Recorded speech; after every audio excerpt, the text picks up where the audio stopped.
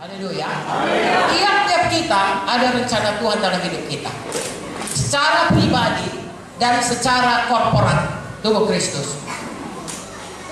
Kalau saudara belajar ilmu kesehatan, saudara akan melihat bahwasanya, katakanlah misalnya otot tangan saya dengan otot dada saya itu beda. Ya, otot tangan saya ini perlu untuk bergerak, sedangkan otot dada saya ini perlu untuk bernafas. Jadi lain dibuat Tuhan. Ya, seperti kalau bangunan ini konstruksinya lain. Saudara bisa pelajari itu dari mikroskop, dari zat-zat, dari semuanya. Tapi yang jelas, tiap-tiap kita adalah anggota tubuh Kristus. Ada tempat kita, ada fungsi kita, ada rencana Tuhan, ada tugas kita, dan ada upah kita. Temukanlah itu. Ada maksud Tuhan bagi saudara, ada karunia Tuhan bagi saudara, ada kelengkapan Tuhan bagi saudara, ada talenta Tuhan istimewa. Saudaraku, temukanlah itu dengan singkat. Kalau 5 talenta, jalankan 5-5-nya.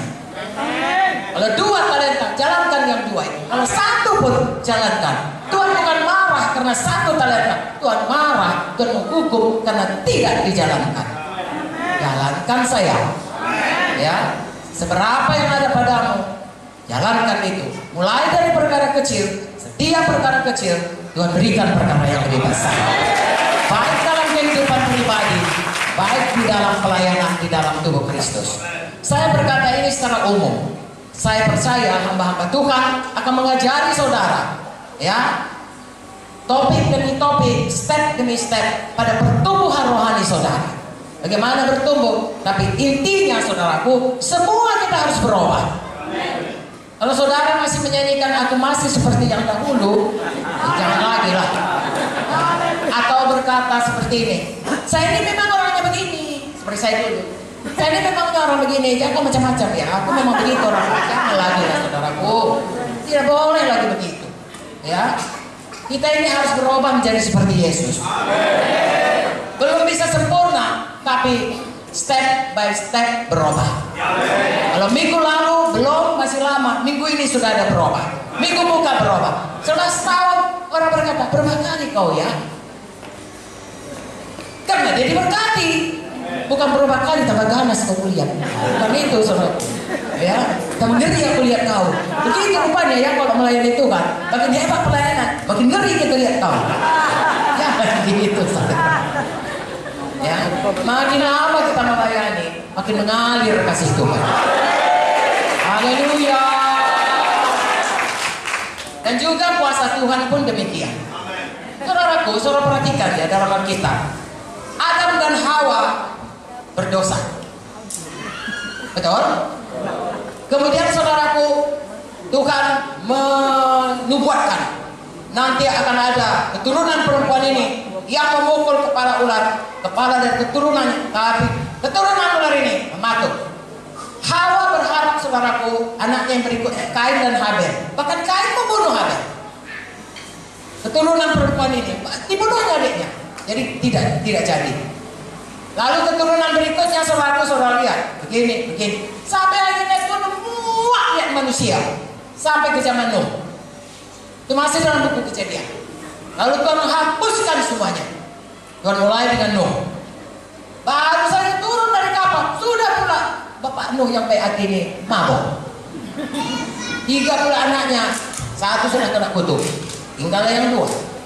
Dan kita lihat saudaraku, mulai dia mendirikan lagi menara Babel, Nimrod. Begitulah manusia ini hatinya, makanya kita harus sungguh-sungguh terhadap Tuhan. Karena saudaraku, manusia pertama pun diciptakan Tuhan, sampai hati saudaraku melawan Tuhan. Apalagi kita memang turun-temurun ini, ya banyak, dan di muka kita banyak dosa. Lebih mudah jatuh kepada dosa. Mari bersungguh-sungguh hati mau hidup dalam manusia baru dalam Tuhan. Saudara lihat dalam buku Kejadian 12, Tuhan memanggil Abraham. Dan dari Abraham Tuhan buat satu bangsa. Keturunan dari Abraham yaitu bangsa Israel. Dari situlah Tuhan menurunkan Tuhan Yesus. Haleluya. Kalau saudara baca pun dari situ, dari keturunan demi keturunan silsilah Tuhan Yesus, tidak semua suku dipakai. Akhirnya Yesus anak Daud lahir. Tahukah saudara, janji daripada Tuhan kepada Abraham, dia akan punya anak banyak bagaikan bintang di langit. Padahal istrinya mandul. Tapi kalau saudara perhatikan dalam perjanjian baru, Galatia 3, anak Abraham itu bukan cuma orang Israel, tetapi juga kita yang percaya kepada Yesus. Amin. Jadi nanti saudaraku, semua orang percaya menjadi anak Abraham. Dan kalau nanti berkumpul semuanya saudaraku, akan kelihatan seperti pasir di pantai laut. Termasuklah kita yang percaya kepada Tuhan Yesus. Dan tahukah saudara, perintah Tuhan memenuhi bumi ini, berarti saya dan saudara memenuhi nubuatan Tuhan mengenai Abraham, supaya dia punya anak banyak, supaya kita punya anak banyak, anak yang kekal dalam Yerusalem baru. Saudara dan saya harus menginjil. Tidak bisa dihentikan, harus selalu menangkan jiwa dan memuridkan. Sebab kalau tidak dimuridkan, seperti saya katakan tadi, dia tetap anak-anak. Anak-anak tidak akan pernah bisa melahirkan anak baru.